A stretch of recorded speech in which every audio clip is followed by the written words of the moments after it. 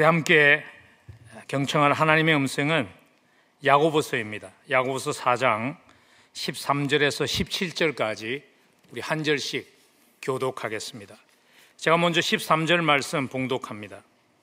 들으라, 너희 중에 말하기를 오늘이나 내일이나 우리가 어떤 도시에 가서 거기서 1년을 머물며 장사하여 이익을 보리라 하는 자들아, 내일 일을 너희가 알지 못하는도다. 너희 생명이 무엇이냐? 너희는 잠깐 보이다가 없어지는 안개니라. 너희가 도리어 말하기를 주의 뜻이면 우리가 살기도 하고 이것이나 저것을 하리라 할 것이오늘 이제도 너희가 허탄한 자랑을 하니 그러한 자랑은 다 악한 것이라. 17절 함께 봅니다. 그러므로 사람이 선을 행할 줄 알고도 행하지 아니하면 죄니라. 아멘. 하나님의 말씀입니다. 여러분, 우리 모두에게는 미래가 필요합니다.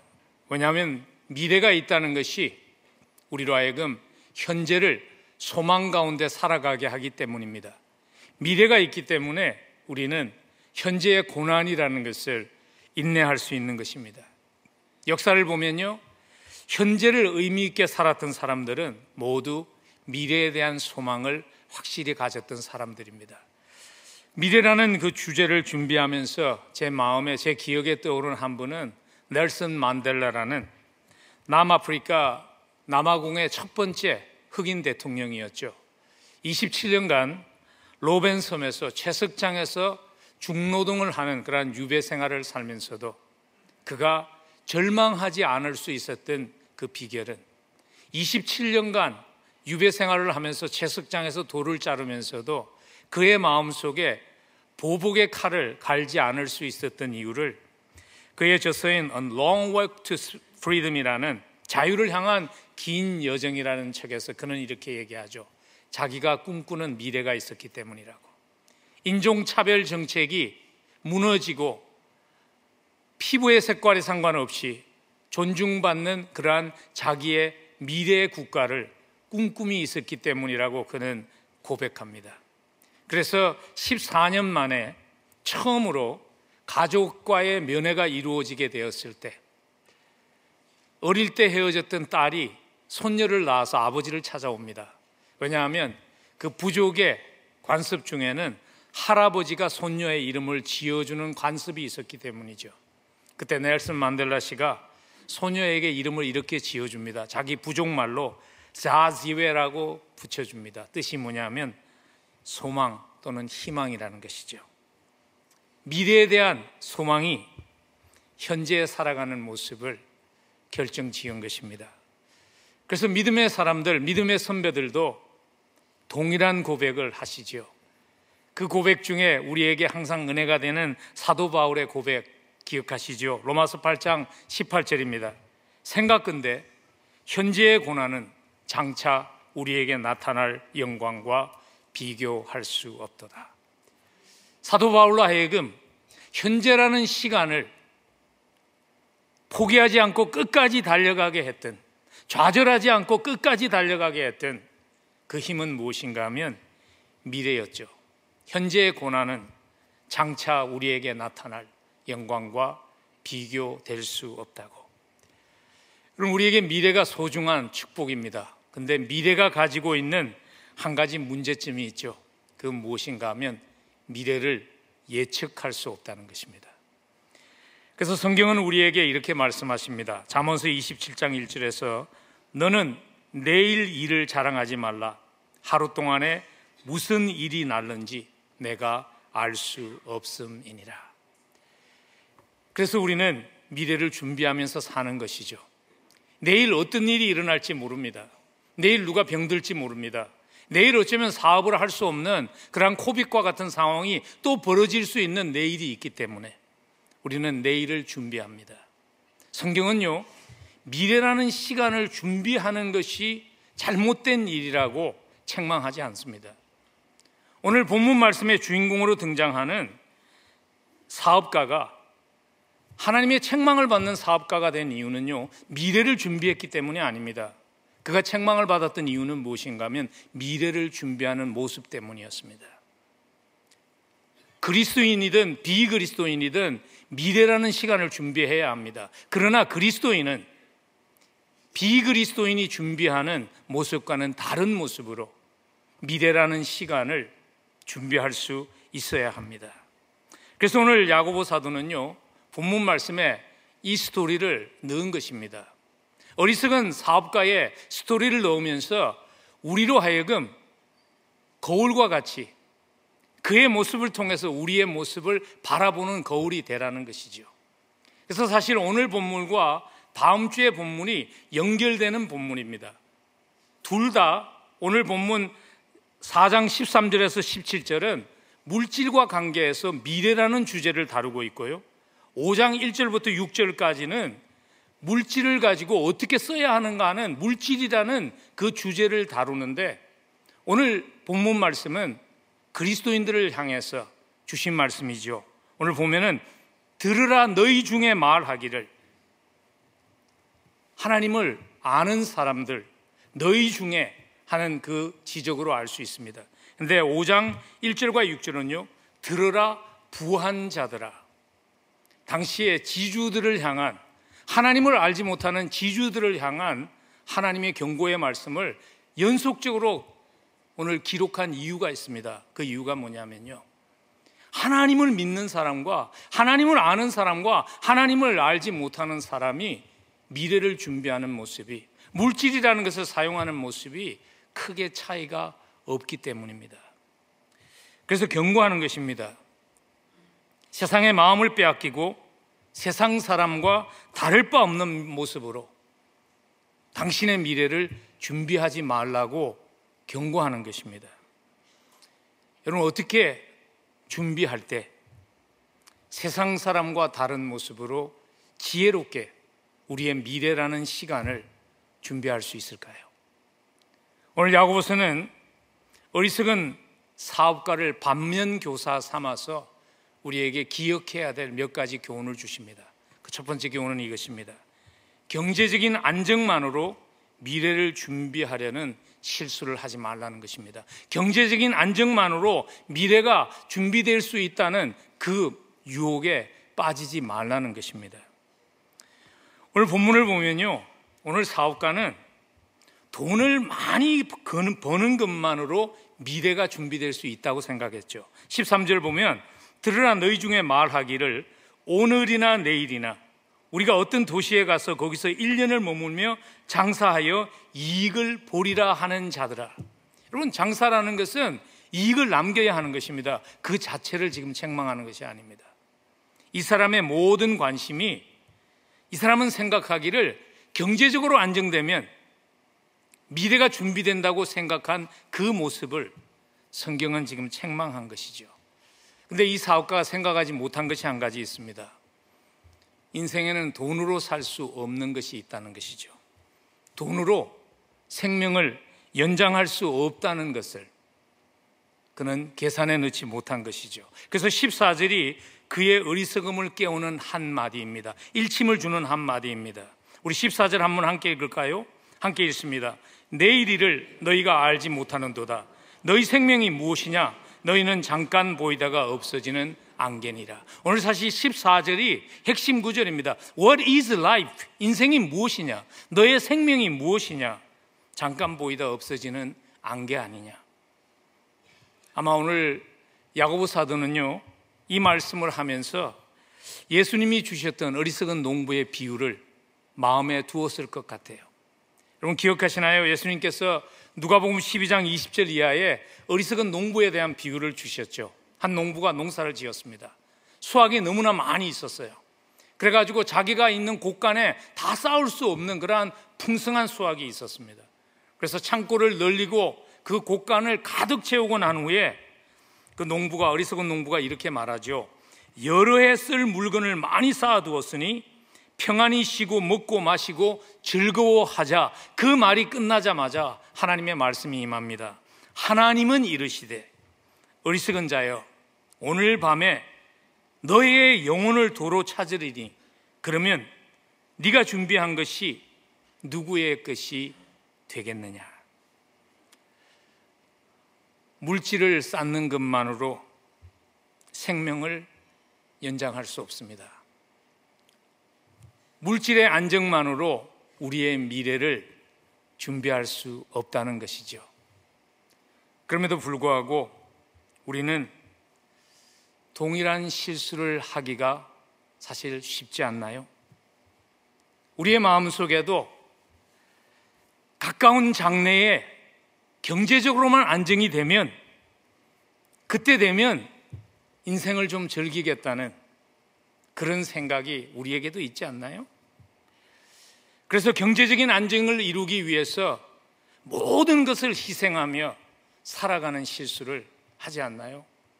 그래서 마침내 경제적인 안정은 이루어졌는지 모르지만 부부는 남남이 되고, 경제적인 안정은 이루어졌는지 모르지만 자식들은 부모의 사랑이 모른 채 장성해서 집을 떠나게 되고, 주변의 사람들도 떠나게 되고, 자기의 건강은 해치게 된 그러한 스토리들이 우리 주변에 많이 있는 것 아닐까요? 저는 사실 그런 한 사람을 만난 적이 있습니다. 꽤나 오래전 얘기인데요. 저희 사는 곳에서 별로 멀지 않은 곳이죠. 피츠버그에 있는 카네기 멜론 대학에 제가 아는 분이, 교수로서는 아마 최고의 영광이라고 그러죠, 석자 교수로 세움을 받아서, 초청을 받아서 가서 그날 드루 퍼킨스라는 사람을 만났어요. 처음 만났을 때 저는 그분이 상당히 나이 많은 분인 줄 알았습니다. 제 생각에 한 60대 말 70대를 접어드는 그러한 연령으로 생각했는데, 총장이 소개를 하더라고요. 너무 사업을 열심히 해서 세파에 시달려서 많이 늙어 보이지만 아직 젊은 사업가입니다, 그렇게 소개를 하더라고요. 그리고 실제로 나이가 저와 같은 그 당시에 40대의 사업가였습니다. 근데 30대에 대성공을 했습니다. 그래가지고 자기가 가졌던 꿈이었던 수천만 달러의 재산을 쌓게 된 거죠. 그러고 나서 큰 자동차 사고가 나가지고 거의 죽을 뻔하고, 여러 번 성형수술을 해서 그나마 얼굴이 그렇게 좀 쭈글쭈글하지만 회복이 된 것이고, 머리도 다 빠지고 다리도 절게 된 것입니다. 돈은 많이 벌고, 그래서 학교에 수백만 달러를 기증할 정도로 사업에 성공했지만요, 그의 가정은 깨어지고, 깨어진 가정 속에서 자라나는 자녀들은 많은 아픔 속에서 살아가고 있는 스토리를 들었습니다. 근데 놀라운 것은요, 총장이 그에게 물어보더라고요. 앞으로 목표가 뭐냐고 물어보니까 드루 퍼킨스가 이렇게 답했습니다. 앞으로의 나의 목적은 억만장자가 되는 것이라고.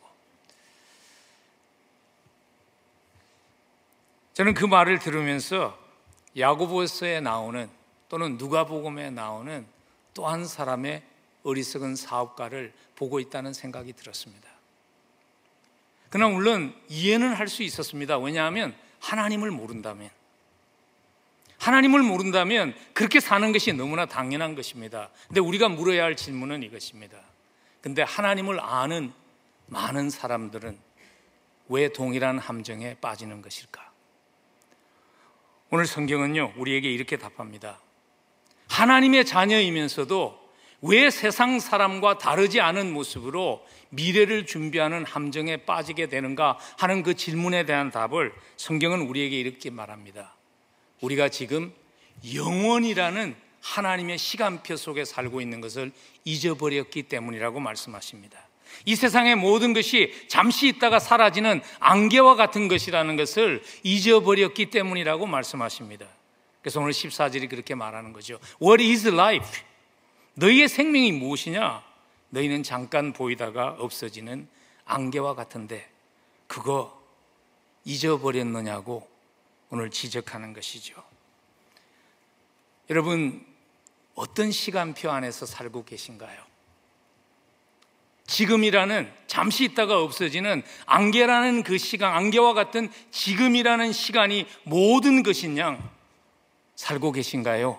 아니면 지금이라는 시간은 잠깐 주어진 시간이지만 나에게는 영원이라는 시간이 있다는 하나님의 시간표 안에서 살아가고 계신가요? 나는 지금 어떤 시간표 안에서 살아가고 있는가를 어떻게 알 수 있을까요? 오늘 하나님의 말씀은요, 나는 지금 안개와 같은 잠깐이라는 그것이 전부인 양 살아가고 있는가, 아니면 영원한 하나님의 시간표 속에서 살아가고 있는가를 알 수 있는 가장 좋은 방법은 무엇인가 하면, 나는 무엇을 자랑하며 살고 있는가를 통해서 알 수 있다고 말씀하십니다. 오늘 지금이 전부라는 거짓말에 속아서 살았던 어리석은 사업가는요, 헛된 것을 자랑했죠. 그래서 16절에 보면 이제도 너희가 허탄한 자랑을 한다고. 우리의 자랑은 무엇인지요?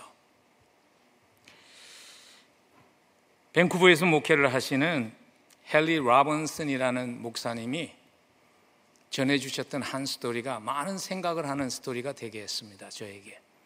헨리 로빈슨 목사님이 사실 목회자들에게 생각하게끔 하는 많은 교훈을 주시는 그러한 영적인 지도자의 역할을 했습니다. 근데 그분이 밴쿠버에서 목회를 하실 때 장례식이 났는데요, 장례를 집례하기 위해서 강단 위에 서니까 족지가 하나 올라와 있는 거예요. 보니까 깨알같이 고인의 양력이 하나하나 기록되어 있고 그 밑에 이렇게 메모가 써져 있는 겁니다. 목사님 꼭 잊지 마시고 이 고인의 양력을 오늘 장례식에 참석한 사람들에게 발표해 달라고 메모가 써 있는 거예요. 그 메모를 보았습니다. 보니까 정말 화려한 양력들이 써져 있었는데요, 그가 언제 예수를 만났고 하나님의 나라에서 그가 그래서 무엇을 했는지에 대한 얘기는 한마디도 언급이 없이 명문대학을 수마쿰나드로 최우등으로 졸업한 것, 박사학위를 어떤 명문대학에서 받은 것, 그리고 그 후에 얼마나 유명한 회사들에서 중력의 역할을 한 것들이 깨알과 같이 써져 있었습니다. 헨리 로빈슨 목사님이요, 그 메모지를 구기면서 이렇게 말씀하셨습니다. 이 모든 것들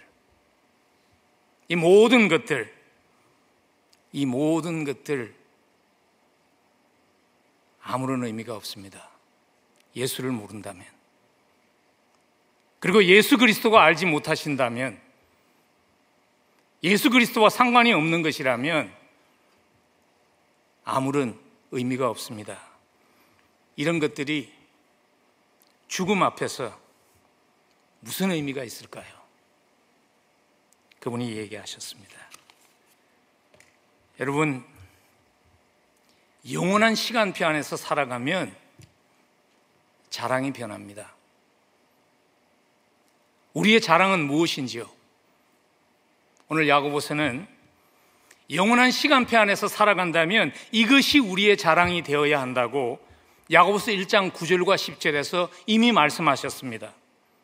낮은 형제는 자기의 높음을 자랑하고 부한 자는 자기의 낮아짐을 자랑할지니 이는 그가 풀의 꽃과 같이 지나감이라. 낮은 형제는 자기가 없는 것, 자기의 부족함 때문에 믿음으로 사는 것이 현실에서 이 정도밖에 되지 않는가 불평하기보다는 하나님의 자녀, 하나님의 상속자로 높임을 받은 그것을 자랑해야 하고, 부한 자는 믿음 때문에 살아가면서 종종 어려움을 당하지만 믿는 것이 이거밖에 되지 않는가 의문을 가지기보다는 그리스도의 고난에 동참하는 것으로, 하나님의 상속자 된 것으로 그것을 자랑하는 인생이 되어야 한다고 야고보는 우리에게 말씀하십니다.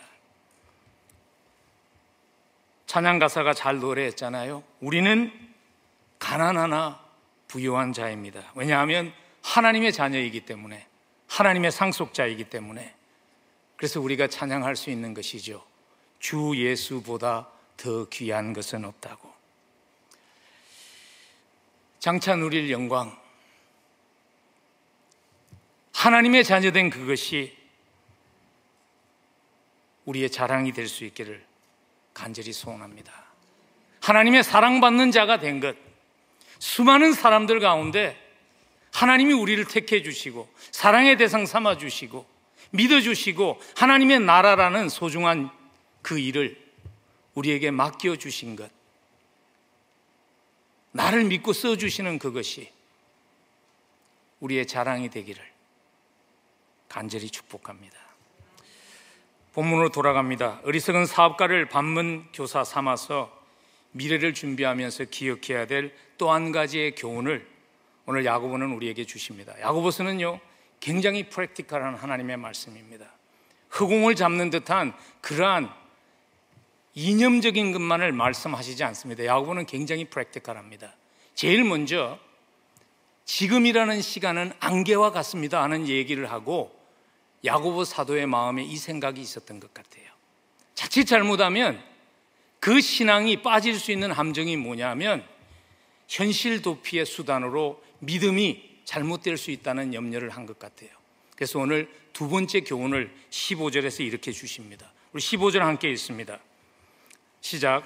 너희가 도리어 말하기를 주의 뜻이면 우리가 살기도 하고 이것이나 저것을 하리라 할 것이언즉.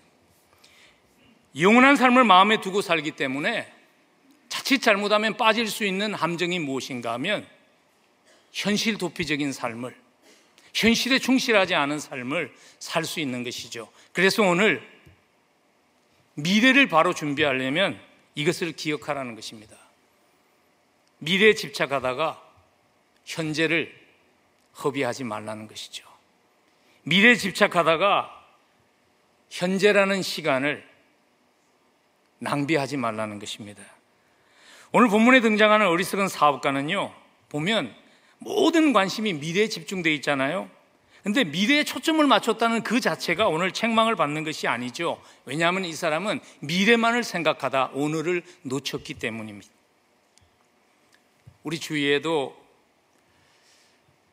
우리 삶을 돌아보아도 이런 실수를 하기가 쉽지 않나요? 미래를 준비한다고 지금이라는 시간을, 지금만이 나의 시간이라는 것을 잊어버린 채 살아가는 실수를 우리가 할 수 있지 않나요? 젊은 한 부인이 이런 불평을 하더라고요. 목사님, 저는요 우리 남편이 너무 인색해서 사는 게 힘들어요. 그래요. 그래서 제가 그 부부를 알아요. 둘 다 직업이 괜찮거든요. 그래서 왜 그렇게 인색하대? 그렇게 물어봤더니 우리 남편은요 은퇴 연금이 모두입니다. 그래서 은퇴하고 살아야 되니까 너무 인색하니까 자기가 너무 피곤하대요. 제가 한 부부가 생각이 났습니다. 그 부부는 평생 그게 부부싸움건이었습니다. 그리고 은퇴연금이 풍성하게 모여졌을 때 그 부부는 헤어졌습니다. 여러분, 아무리 많은 것이 준비됐어도 그 준비된 것을 함께 즐길 수 있는 사람이 없다면 그 미래는 의미가 없는 것이죠. 그래서 성공적인 사업가이며 저자인 잔 카포치라는 분이 이런 얘기를 했어요. 아침 새벽부터 저녁 늦게까지 매일같이 일하는 경영자를 좋아할 사람은 딱 한 사람밖에 없다.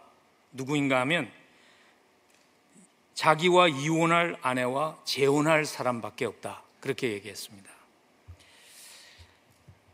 여러분, 인생을 워크펄스가 얘기했죠. 최고의 학점을 받고도 인생에서 실패할 수 있습니다. 세상에서 많은 것을 궁극적으로 이루었는지 모르지만 자기의 영혼을 헐값에 팔아치운 어리석은 사업가와 같이 될 수 있습니다. 여러분, 인생을 잘 살았다는 것을 증명해주는 시간이 있습니다.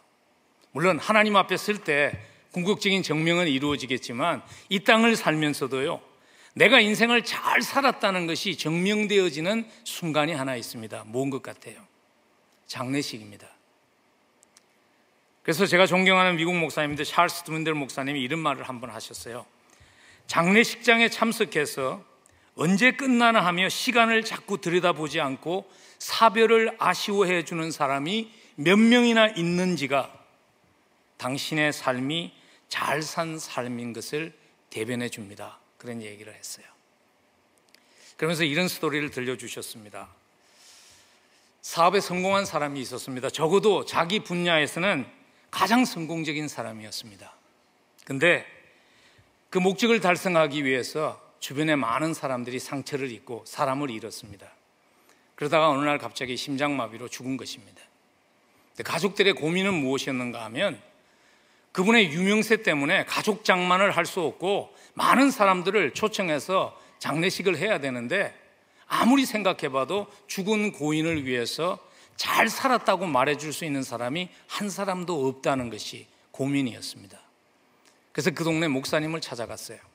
그래서 목사님께 목사님 오셔서 추모사를 해주시면서 우리 형이 성자였다고 세인트였다고 한마디만 해주시면 제가 듣기로는 요즘 교회를 건축하면서 교회가 재정적으로 어렵다는데 저희가 다 부담하겠습니다. 그래서 목사님이 고민하다가 그 장례 추모사를 맡았습니다. 근데 놀랍게도요, 추모사는 칭찬의 말은 한마디도 없이 그 사람은 고인은 욕심쟁이였으며 자기만 알고 살았던 사람이라는 말을 끊임없이 연속해 가다가 마지막에 추모사 마지막에 이렇게 마쳤습니다. 사람이 인생을 이렇게 살면 안 됩니다. 이렇게 사는 것은 짐승과 다를 바가 없습니다. 그렇지만 지금 여기 누워있는 이 고인은 여기 앉아있는 동생하고 비교하면 거의 성자입니다. 그렇게 얘기했다고 그래요. 모르겠어요. 성자라는 단어를 썼기 때문에 건축공급을 했는지 그건 잘 모르겠습니다만은, 그래서 예수님이 여러분 경고하셨잖아요.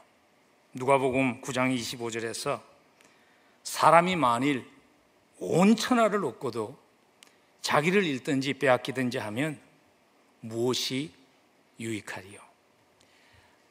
안개같이 잠깐 있다가 없어질 것을 얻기 위해서 양심도 저버리고 신앙도 저버리는 것은 그것은 어리석은 선택이라는 것입니다. 여러분, 어떻게 하면 현재라는 시간이 의미 있게 되게 할 수 있을까요? 그 방법은요, 현재 주어진 것들, 현재라는 시간, 현재라는 나 자신, 현재 내 주변에 있는 사람들, 그것을 소중히 여기는 것입니다. 톨스토이가 왕의 3가지의 질문을 소개했죠. 첫 번째 질문은 이 세상에서 제일 중요한 때는 언제인가?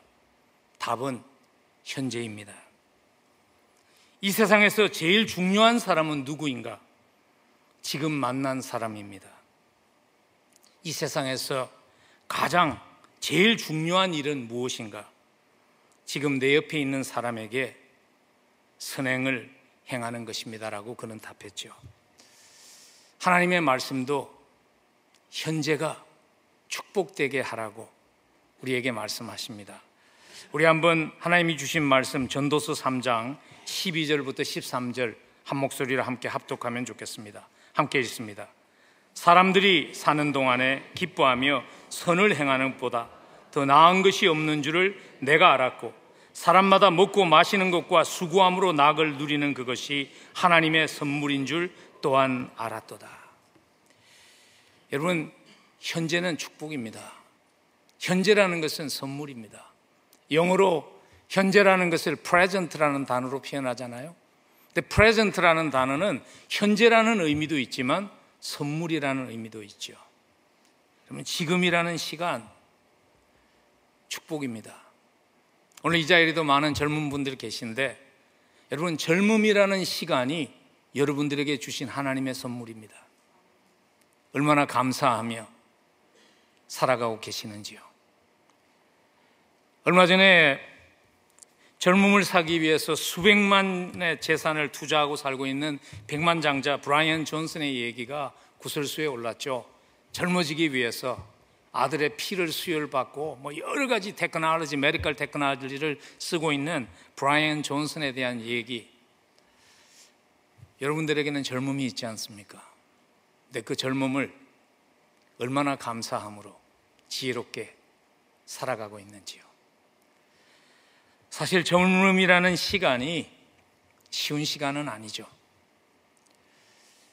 저도 제 인생을 돌아보면요, 육신적으로 가장 고달팠던 시절이 젊은 시절이었던 것 같아요. 젊음이라는 시간이 uncertain한 시간이죠. 많은 것이 확실치 않은 시간이죠. 나 여러분 잊지 마십시오. 젊음은 축복입니다. 젊음은 하나님을 깊이 경험할 수 있는, 왜냐하면 사람은 uncertain할 때, 모든 것이 확신하지 않을 때 하나님을 더욱더 붙잡을 수 있는 그러한 시간이 젊음의 시간입니다. 이 자리에 자녀를 키운다고 수고하는 분들 많이 계시네요. 보니까 힘드시죠? 자식 키우는 게 참 힘들잖아요. 그래서 조사 결과에 의하면요, 아이들이 사춘기를 지나갈 때 부부 사이의 만족도가 가장 낮아진다고 그래요. 그만큼 애 키우는 게 힘들다는 거죠. 그러나 여러분, 그 시간이 여러분들에게 주어진 하나님의 선물입니다. 하나님의 나라를 펼쳐갈 다음 세대를 준비하는 그 소중한 시간이 여러분들에게 선물로 주어진 것입니다. 언젠가는 머지않아서 곧 떠나게 될 것입니다. 지금 주어진 나의 시간을 지혜롭게 감사하게 쓸 수 있는 그런 우리 부모들이 될 수 있기를 간절히 축복합니다. 미국의 기독교 신앙관으로 세워진 가정에 대한 것을 가장 많이 강조하고 그 일에 기여했던 한 분이 계십니다. 제임스 답슨이라는 분이죠. Focus on the Family 세웠던 분인데, 그분이 자기 아버지의 마지막 몇 달에 대한 스토리를 가지고 Last Round라는, 마지막 라운드라는 그 책을 썼어요. 제임스 답슨과 그리고 그의 아버지가 두 분 다 골프 광이었습니다. 그래서 아버지가 불치병으로 삶이 얼마 남지 않았다는 진단을 받았을 때 아들이었던 제임스 답슨이 아버지를 모시고 스코틀랜드에 있는 굉장히 유명한 골프장으로 갑니다. 그래서 골프를 치다가 아버지가 아들에게 물은 거예요. 네가 기억하는 나의 결혼 생활과 나의 가정 생활에 대해서 한번 얘기해 주면 좋겠다. 아들이 그 질문을 받고요, 말을 못하고 머뭇할 때 아버지가 알았습니다. 왜냐하면 자기가 어떻게 살았다는 것을 알았기 때문에. 여러분, 사실 저희 부모 세대가 그렇게 살았잖아요. 생존하기 위해서 자식 생각할, 부부 생활 생각할 겨를 없이 산 세대가 그 아버지 세대죠. 그래서 아들이 머뭇하니까 그 아버지가, 아들에게 죽음을 앞둔 아버지가 이 마지막 말을 이렇게 남겼습니다. 나는 네가 서두르지 않고 살았으면 좋겠다. 야망이 크면 일에 매달리기 쉬워지고, 그러다 보면 네가 정말 원했던 것이 실제로는 내 옆에 있었는데 그것을 알지 못한 채 뒤에 가서야 그것이 내 곁에 있었다는 것을 깨닫게 되기 때문이다 하는 말씀을 하셨다는 겁니다. 여러분, 하나님이 우리에게 주신 시간, 하나님이 우리에게 주신 건강, 하나님이 우리에게 주신 사람들을 감사하며 즐길 수 있는 지혜가 우리에게 있었으면 좋겠습니다. 여러분, 호흡할 수 있다는 그 자체가 감사 아닌가요? 저는 사실 목회를 하면서 목회자의 스케줄이 많이 바쁠 때도 있고 또 이렇게 기약되지 않은 그러한 점이 있습니다. 그래서 제 아내와 저는 항상 하루에 한 끼를 같이 먹기 위해서 새벽에 4시 반이나 5시에 아침 식사를 항상 같이 합니다. 그게 습관이 되어서 요즘도 그렇게 합니다. 그리고 아침 식사에 기도를 항상 제가 합니다. 근데 요즘 저도 모르게 항상 기도할 때마다 나오는 감사가 이것입니다. 하나님, 나에게 오늘을 주심을 감사합니다. 왜냐하면 우리에게는 내일이라는 시간의 보장이 없기 때문입니다. 하나님, 내 입술에 호흡을 주시고 또 오늘이라는 시간을 열게 하신 것 감사합니다는 기도가 이제는 나오는 것 같아요. 사람이 영원히 살 것 같지만 영원히 살지 않습니다. 제가 함께 섬기는 미국 단체에 계셨던 팀 켈러 목사님이 얼마 전에 세상을 떠났습니다. He was only 72 years old. 저보다 몇 살 그렇게 많지 않습니다. 지금이라는 시간, 여러분 인생을 살면서 모든 것이 다 있는 시간은 찾아오지 않습니다. 항상 부족합니다. 그러나 지금이라는 시간 속에 부족한 것에 초점을 맞추기보다는 지금이라는 시간 속에 하나님이 주신 것들 감사하며 그것들을 지금이라는 시간 속에서 하나님의 영광을 위해 지혜롭게 쓸 수 있는 그러한 복된 삶이 될 수 있기를, 그것이 미래를 준비하는 지혜로운 삶입니다. 간절히 축복합니다. 현재를 의미 있는 시간 되게 하기 위해서 필요한 결단이 한 가지 더 있습니다. 그것이 오늘 본문이 우리에게 주시는 세 번째 마지막 교훈입니다. 하나님의 뜻을 미래의 준비에 포함시켜야 합니다. 하나님의 뜻이 나의 미래의 계획 속에 담겨 있어야 합니다. 15절 우리 함께 읽으면 좋겠습니다. 우리 함께 읽습니다. 15절 말씀. 너희가 도리어 말하기를 주의 뜻이면 우리가 살기도 하고 이것이나 저것을 하리라 할 것이오늘. 주의 뜻이면 너희가 살기도 하고 이것이나 저것을 하리라 할 것이오늘. 여러분, 어리석은 오늘 사업가가 미래를 지혜롭게 준비하지 못했던 이유를 우리에게 말해주는 것이죠. 그의 미래의 계획 속에는 하나님이 없었습니다. 그게 우리에게 뭘 말해주는가 하면 이 어리석은 사업가는 하나님이 자기의 인생의 주인인데 자기가 인생의 주인인 양 착각하고 산 사람이라는 것이죠. 그래서 오늘 17절에서 그의 죄를 이렇게 책망합니다. 그러므로 사람이 선을 행할 줄 알고도 행하지 아니하면 죄니라.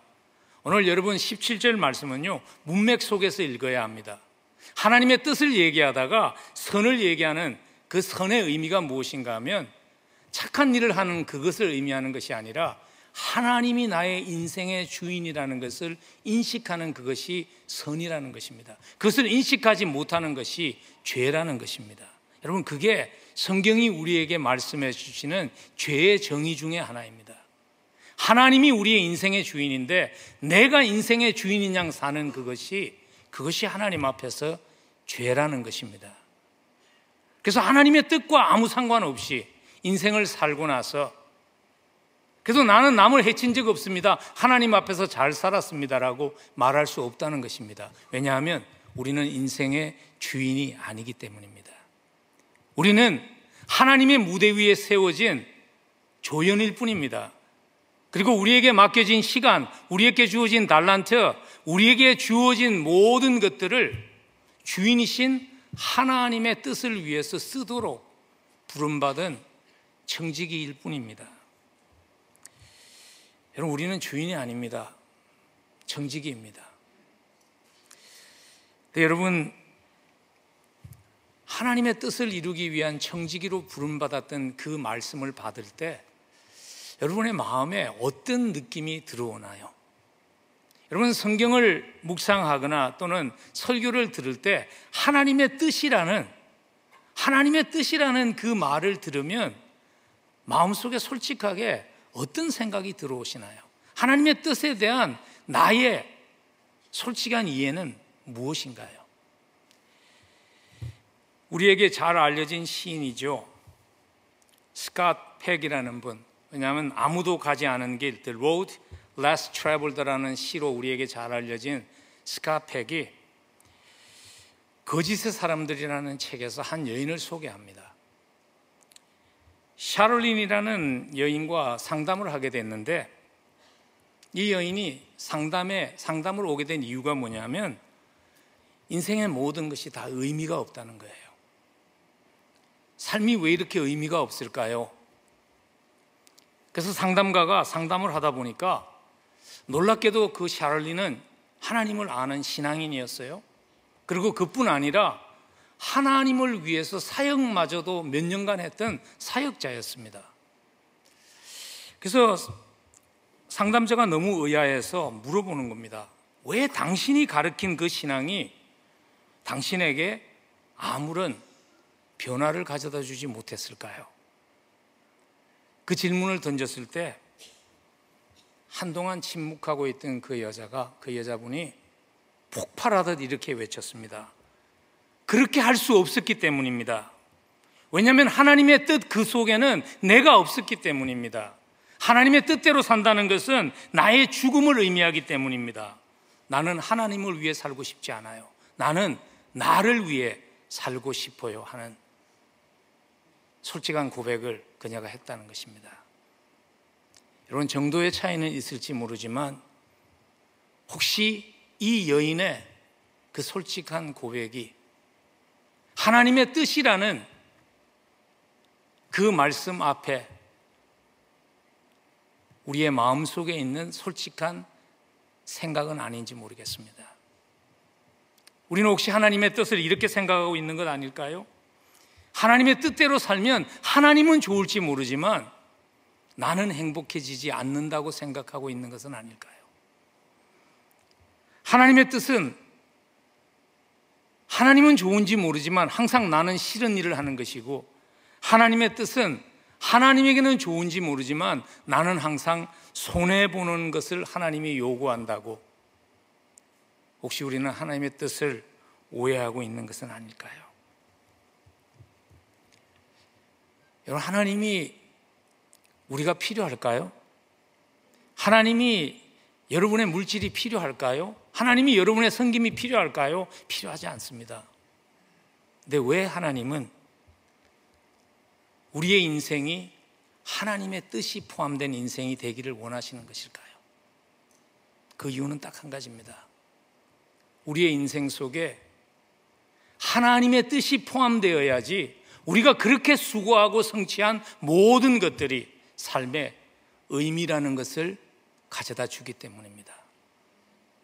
하나님의 뜻과 상관없이 이루어진 성취는 우리의 삶을 의미 있게 하지 못하기 때문입니다. 성경에 그런 한 인물이 등장하죠.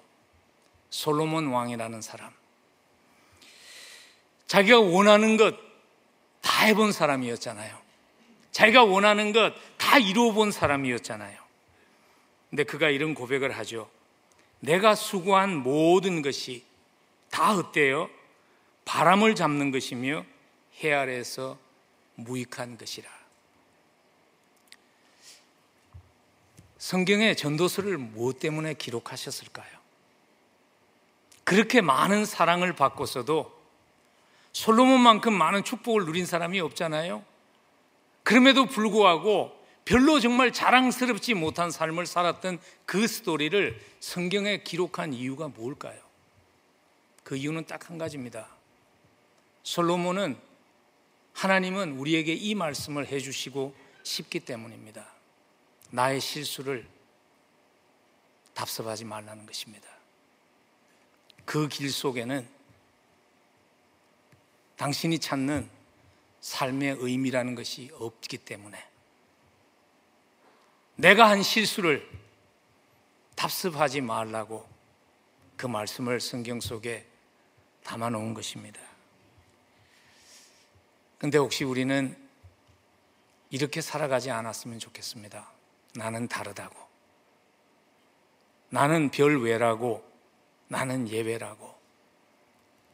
여러분, 해 아래 새 것이 없습니다. 누구도 예외가 아닙니다.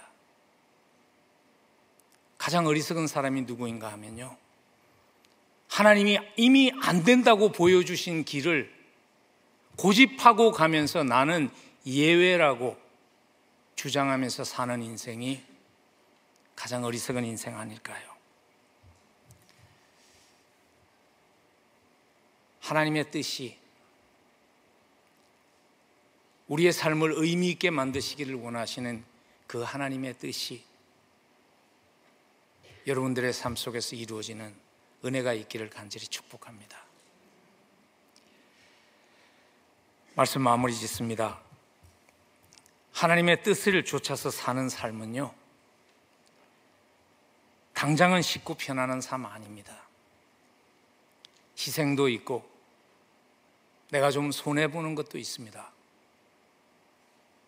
그러나 한 가지 확실한 것은 이것입니다. 끝이 다르다는 것입니다. 끝이 후회 없는 끝이 되게 하신다는 것입니다. 하나님의 뜻을 쫓아 살았던 많은 믿음의 선배들의 삶을 묵상해 보면요, 읽어보면 공통적인 고백이 그거죠. 하나님 앞에서 삶을 마치면서 후회 없이 살았습니다. 하나님, 의미 있는 삶 살게 하셔서 감사합니다는 고백이 그분들의 고백이죠.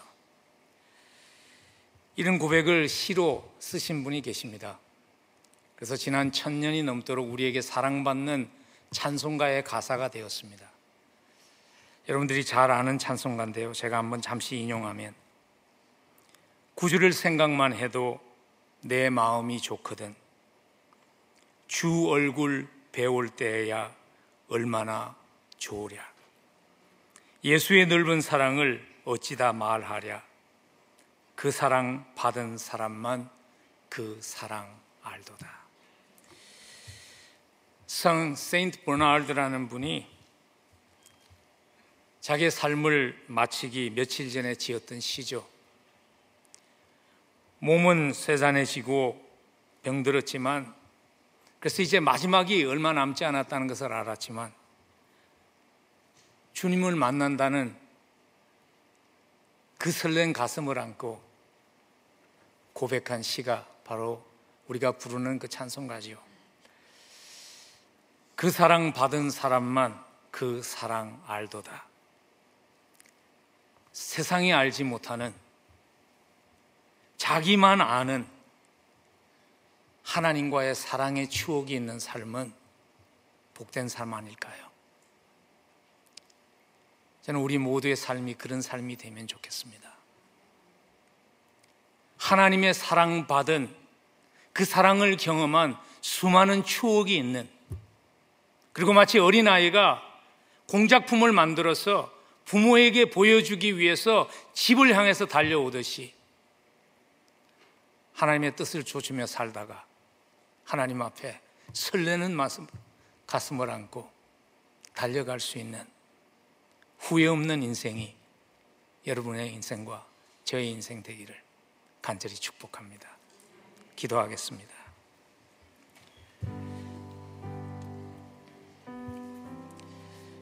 여러분, 우리는 혹시 아무것도 가져갈 수 없는데 없어질 안개와 같은 것을 위해서 너무 집착하고 살고 있는 것은 아닐까요? 하나님을 사랑한다고 입술로는 고백하면서도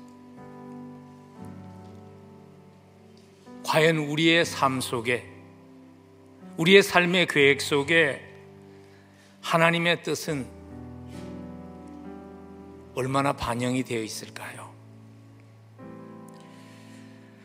우리 한번 이 시간 이렇게 함께 기도하십시다. 주님, 십자가에서 생명 주시기까지 하시며 우리를 사랑해 주셨는데, 하나님의 마음이 있는 곳에 우리의 마음이 있을 수 있도록 하나님 도와주세요. 이렇게 기도하십시다. 하나님, 지금이라는 시간을 하나님과 더 깊은 사랑에 빠져서 많은 사랑의 추억을 경험하며 그 일을 위해 선택하며 살아가는 삶이 되게 해 주옵소서. 우리 기도하며 나아갑니다. 주님, 세상의 많은 사람들 가운데 우리를 하나님의 대상, 사랑의 대상, 사랑받는 자로 택해 주심을 감사합니다. 주님, 사랑에 빠져서 이 길 갈 수 있도록 도와주시기를 간절히 간구합니다. 그 사랑만으로 충분합니다. 고백하며 설레는 가슴을 안고 주님 앞에 서는 그 순간을 고대하며 이번 한 주간도 걸어갈 수 있도록, 지금이라는 시간을 주님과 사랑에 빠져서 걸어갈 수 있도록 주님 축복해 주옵소서.